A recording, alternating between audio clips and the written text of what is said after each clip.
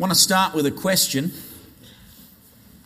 Have you ever wondered if everything is going to be okay? Have you ever wondered if everything is going to be okay? Similar question. Have you ever wondered if everything is going to work out all right?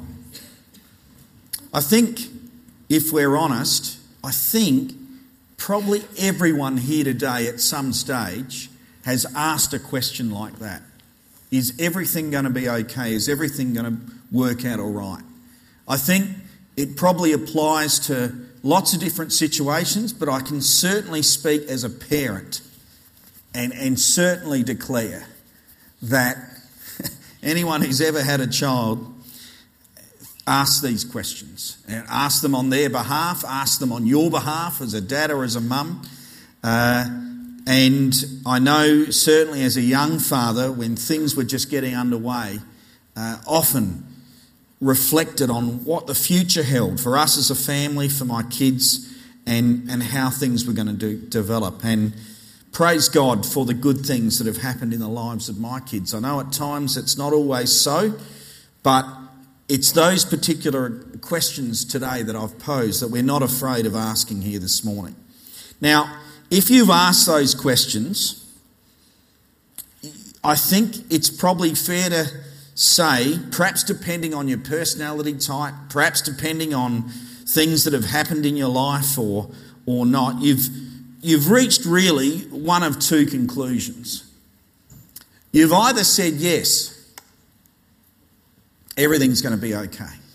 It's going to work out. Somehow, the circumstances that I'm in or that I'm facing is going to move towards some sort of conclusion where God's in it, where it's going to be okay. We're going to be able to move forward in some sort of way. So you've either fell into that space, or perhaps you've been in a place where you've doubted that reality.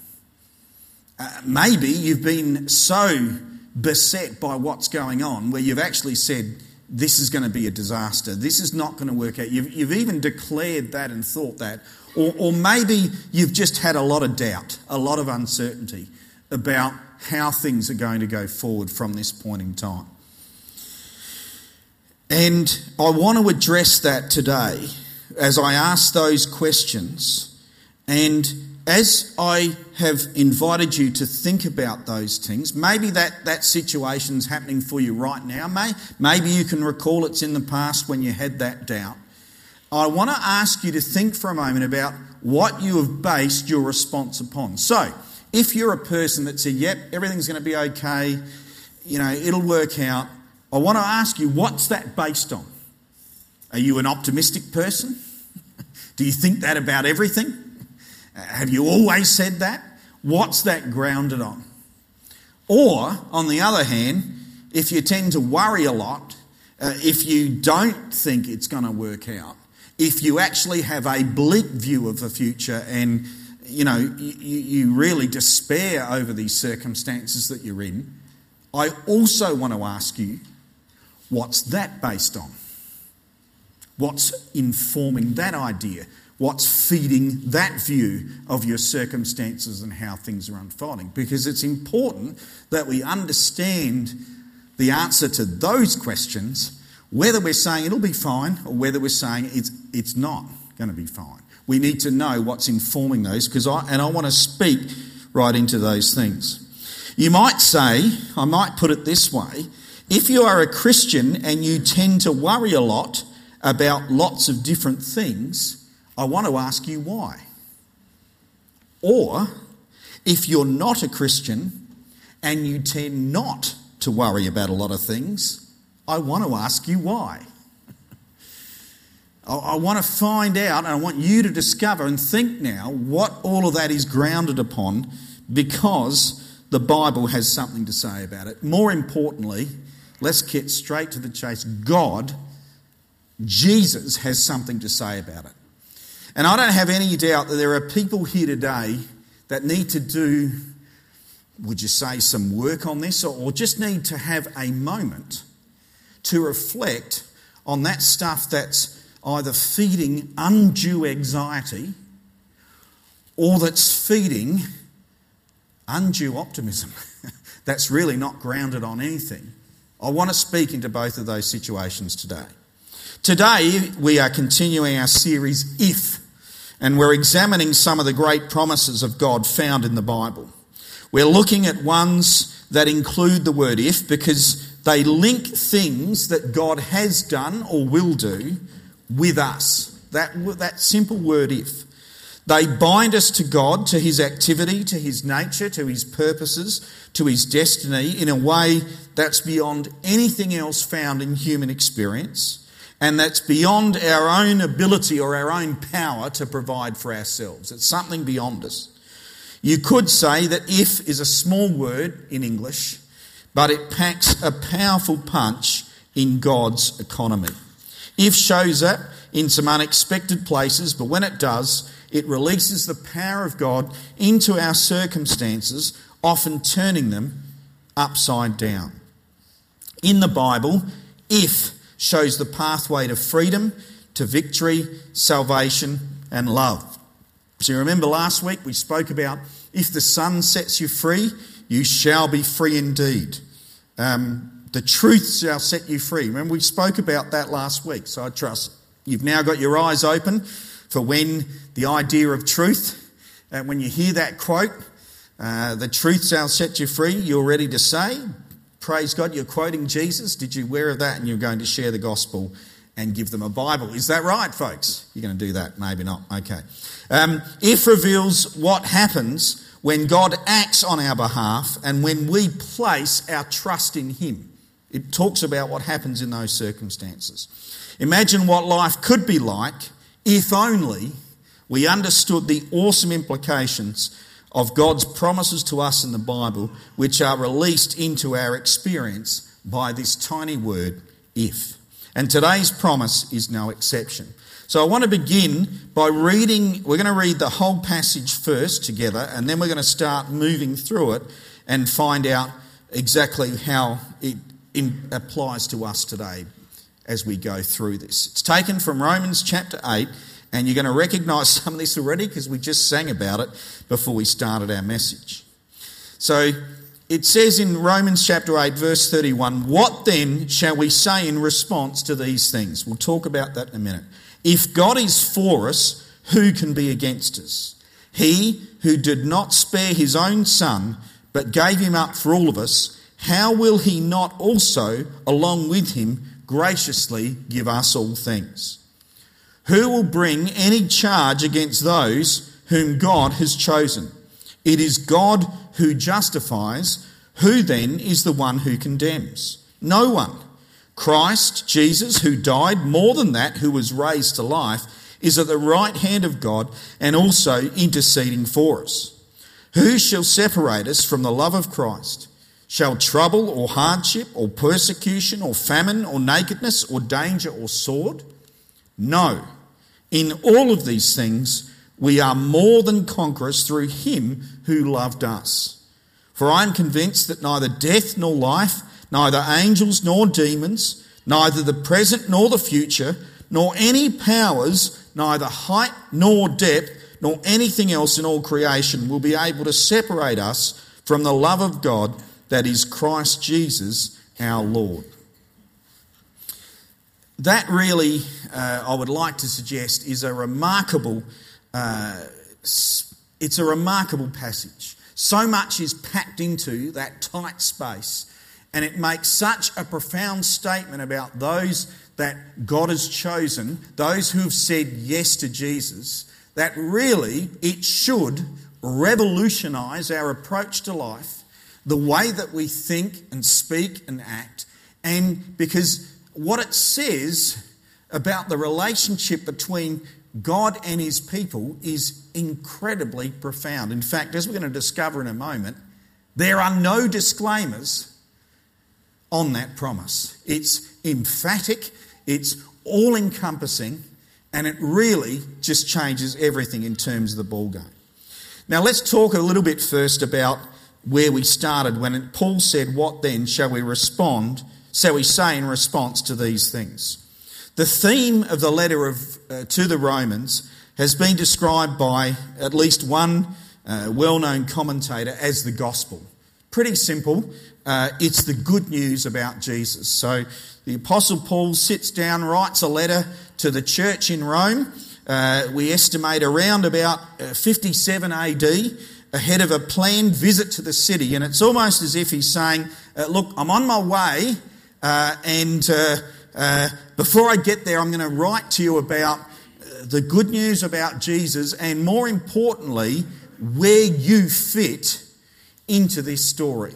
For those of you who are familiar with the letter, there were two types of people in the Roman church. Firstly, there were those who had been Jews, who then became Christians, and you might say that they had a fairly good understanding of what had happened, because the tradition of God the Father and the way that he interacted with his people, they were well aware of. And then as far as they were concerned, Jesus was the Messiah, and they'd said yes to him.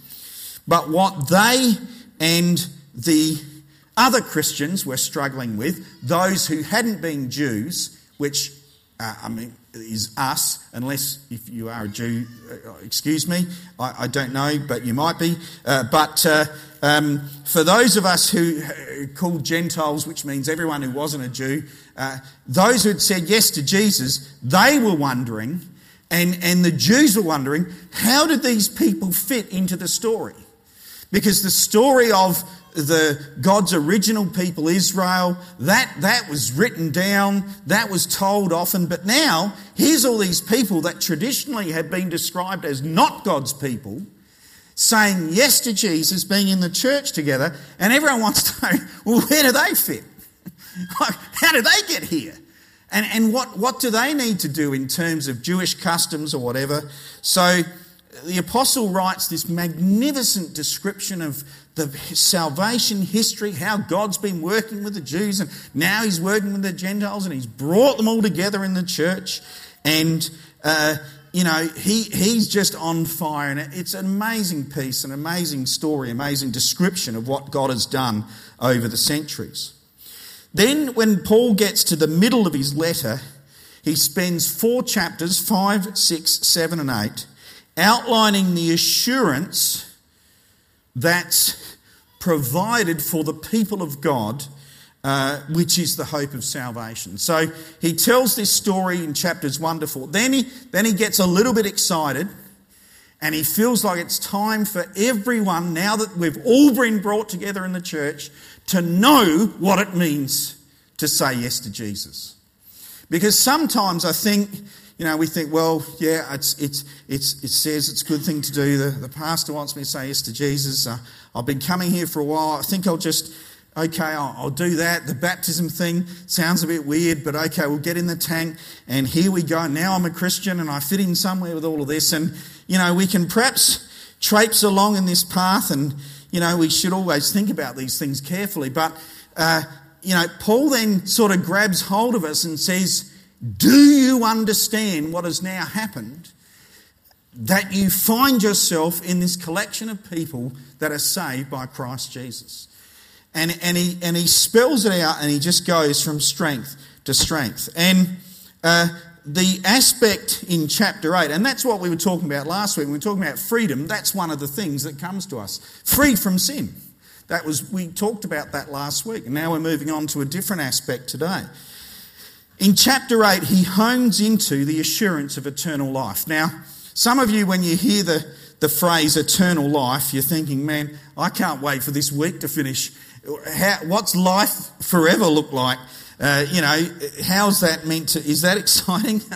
It depends really how we're travelling in terms of life. But eternal life is not just life that lasts forever, but it's life that overflows. It's life that's full. It's life that has purpose. That is, if you like, going somewhere. It's life just beyond anything that we can conceive or imagine. So then, getting to the end of that space, Paul delivers this passage that we've read together that celebrates what you might call the believer's security, the believer's position in Christ. And he says, in view of this assurance and why we have it, in view of this promise of eternal life, he asks the rhetorical questions: what should we say? What should we think? How should we respond in light of this position that we have? And then he starts to move through that. So firstly, he talks about the proof of God's love. Now, I actually believe in the power of God's word. And I think we could almost leave this scripture up and I could sit down and we could just sit here reading this together for half an hour and it would achieve profound things in our hearts. This one scripture alone, just this one, would be enough. If God is for us, who can be against us? You might think, well, I think these people are against me and this is against me and that's gone against me. I've got a bit of a list of the things that are against me in life. You might rehearse it to yourself every morning. This went wrong, this person hates me, this isn't going right, and your list, and it's almost like it's your devotional in reverse. You're just cursing yourself and cursing your life. You can tell anyone, someone asks you, you say, boy, here's my list of what's gone against me. You've shared it quite a few times, but Paul says, but if God is for you, what really ultimately can be against you? He who did not spare his own son, but gave him up for us all. Now get this one. How will he not also, along with him, his son, graciously give us all things? Now, if I was God, I'd be a little bit careful about what he put in his Bible. Should he really say things like this? Graciously give us all things? That sounds like a blank cheque to me. You ought to be careful how you hand those out, folks. But Paul makes this statement that's there in black and white. And, he starts off by saying, this God person sent his son. Now, I had brunch yesterday, a bit of a Saturday activity for us, isn't it, Jude? Down at Cream. I'm in the younger set. I think I was the older person in the cafe. Jetty Road at Brighton. Not looking very cool in my tracky dacks. Hadn't had my shower yet. But anyway, sorry about that. It's not pleasant to think of, isn't it, really? It's an awful image. They were cool. But Emily said they weren't bogan tracky dacks because they were... Anyway, it doesn't matter. But Judy and I had lunch with our kid, Josh and Emily. And so if I'm thinking of what I can give to you, like the thing most precious to me, then her and him and her, they're pretty close to the top of the list. My wife, my son, my daughter. And when God sees a need in the human race and those who he has made, God doesn't write a cheque to fix it. God doesn't suggest a program to fix it. God doesn't say a few nice words to fix it. But he sends as his envoy and his emissary his son, his most treasured possession. We got the best when God stepped into our situation and put it right for all time. We didn't get second best or a couple of bags of groceries or, a nice meal or whatever. We got the best. And Paul looks at the fact that God sent his Son and said, based on what God has already done, based on who he sent the first time, how can it be conceived logically that he would withhold anything good from anyone who says yes to him? Like, how could you make that up as an idea that God would not fail to release to you those good things?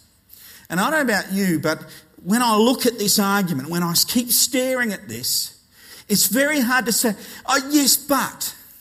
It's very hard to maintain that idea that the good of God wouldn't come to us in our circumstances.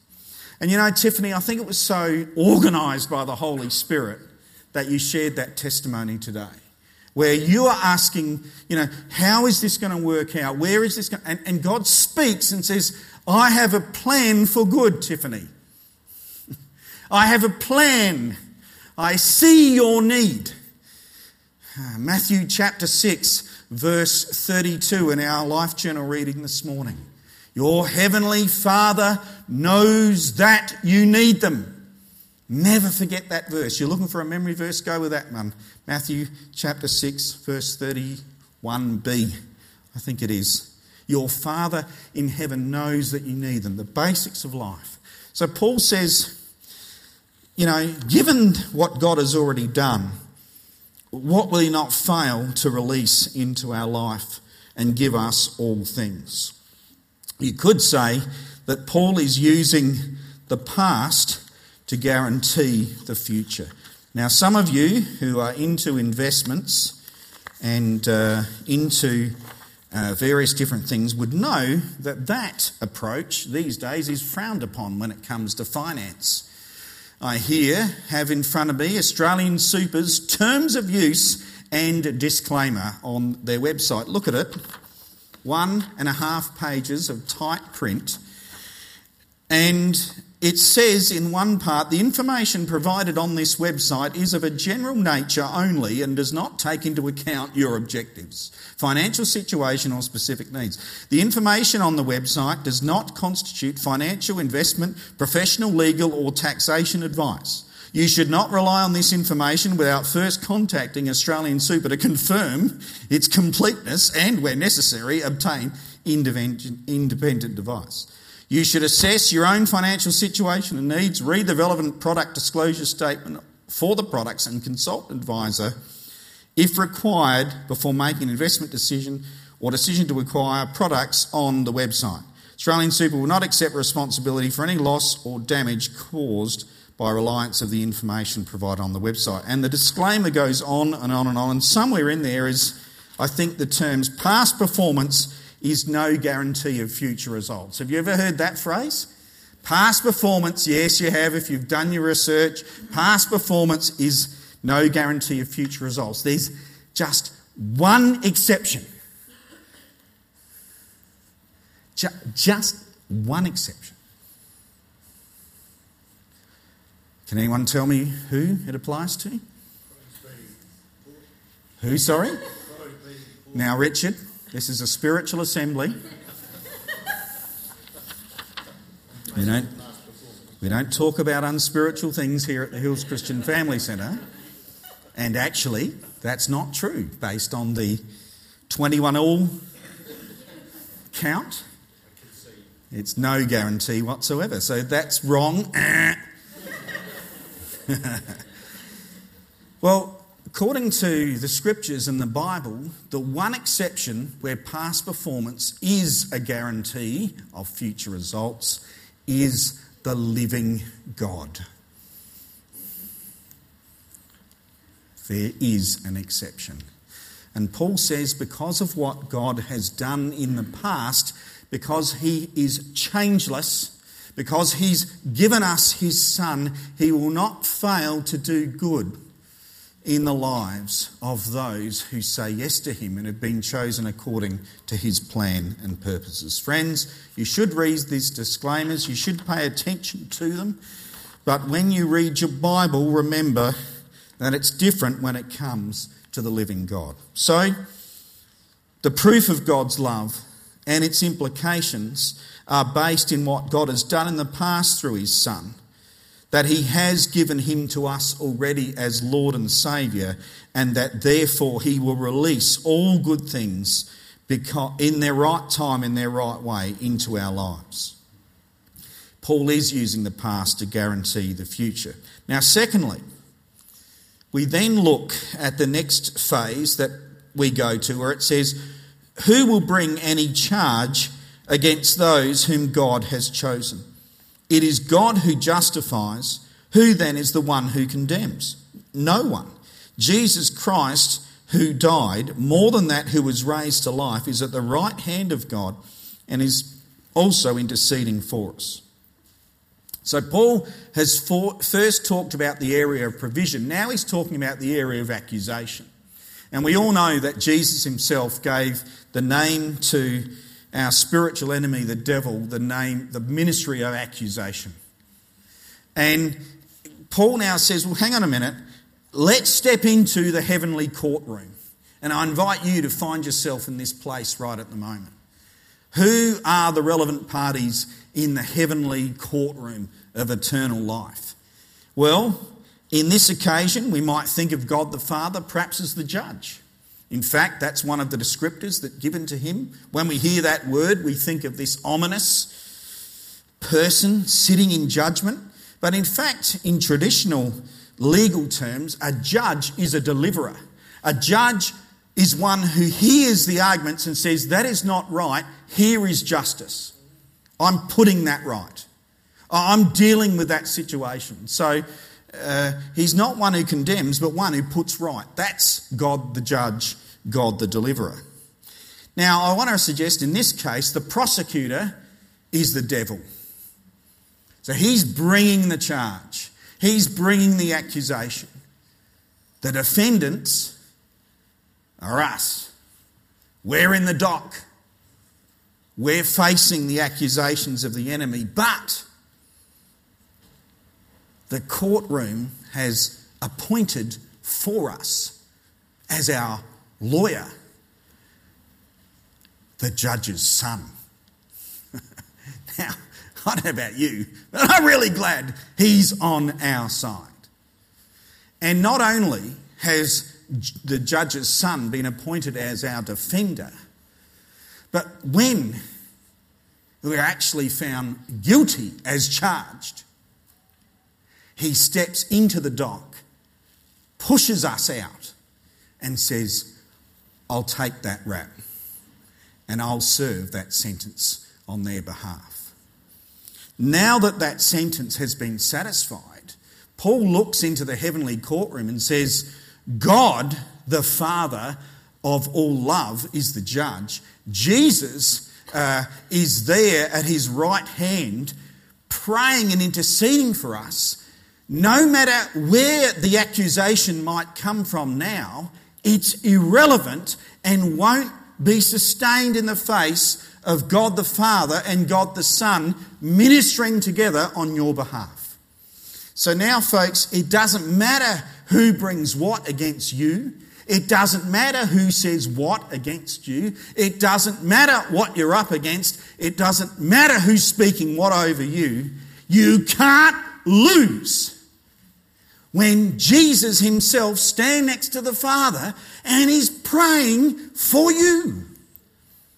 You can have a go if you want.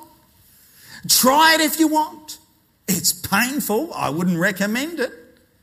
But with the Holy Spirit alive inside of you, born again into the family of God, the great salvation act of all time is happening in you. You just can't get him out of your head, and you can't get him off your hands. You've got salvation written all over you. It's your destiny. So I just encourage you to cooperate with it, to not allow yourself to be overcome by accusation, but to understand that now your great deliverer and your good, just, loving Father Judge, who is delivering justice for all, is putting the situation right, has removed the curse of sin and death from you by his own saving act, has placed his Holy Spirit in you, and you are on your way to salvation. You're already there, and it's just going on and on and on. And sometimes you're tempted to say, I'm not going to make it. This has happened to me. I can't get out of this. But it's irresistible. It's irresistible what God is doing in you, and not even you can overcome it. Not even you are able to undo it. So Paul says, yeah, Jesus died, but newsflash, he's now alive. So it's not just the sacrifice that happened in the past, but it's the prayer that's going on now for you. God's praying for us even at this moment. God's praying for the preacher right now. Praise God, you all said. What's he praying? That he's going to... No. He's heard enough. God's heard it all before. It's nothing original in this sermon. He wrote it, but there you go. So God's praying. I've said to you before, church, that successful preaching requires the work of the Holy Spirit on both sides of the pulpit. Right now, the Holy Spirit's preaching to you. You're hearing the word of God proclaimed over you, and God's working on you. Faith is alive. Faith's rising up. God is addressing things within you that he wants to carve out, that he wants to change, that he wants to transform. He's drawing you along the path. You've come to church. It's too late now. God is saving you as you hear this. It's his plan. And he's drawing and he's saying, don't worry about this. Don't have concern about that. If I'm for you, who can be against you? If we're praying for you, what accusation can overcome that? None whatsoever. None whatsoever. He goes on, and we must too, or else there'll never be a conclusion to this. Who shall separate us from the love of God? What a famous statement. Shall trouble or hardship, persecution or famine, nakedness or danger or sword? Paul had faced them all. No. In all of these things, we overcome. We're more than conquerors through him who loved us. For I am convinced, and he goes through another list just in case we missed it the first time, neither death nor life, neither angels nor demons, neither present nor future, nor any powers, height nor depth, anything else in all of creation. There's not much left now, folks. Will be able to separate us from the love of God that is in Christ Jesus our Lord. I want that to go in today, church. You've read it before, some of you have read it 1,000 times. But the Holy Spirit wants to implant it into you again today and renew it. For some of you, he wants it to come alive in you. There's nothing that you can put up and say, this will stop the saving act of God in my life. There's nothing.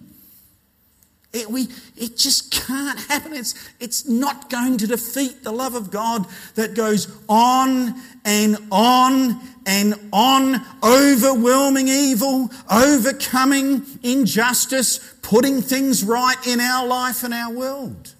Nothing.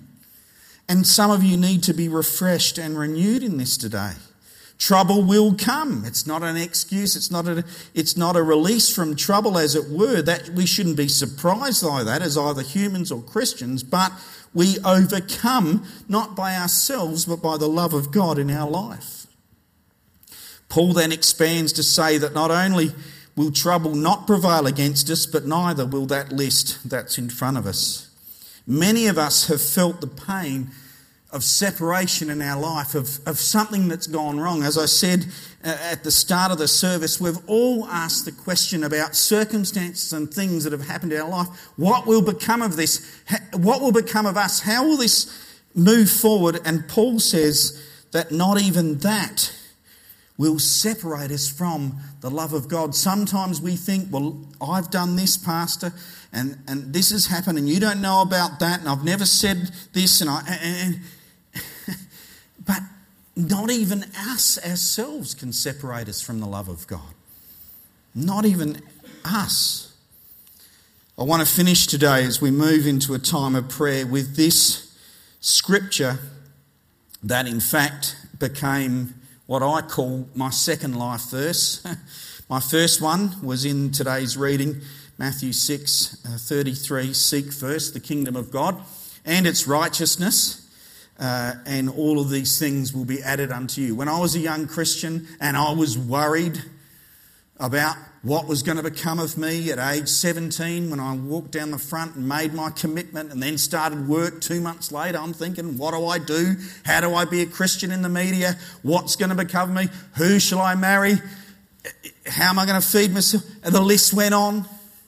And God spoke through the words of Jesus and said, seek first the kingdom of God. Make me and it your priority, and all of these things that tempt us to worry will be added to you at the right time. Not given all at once, but added as you go through.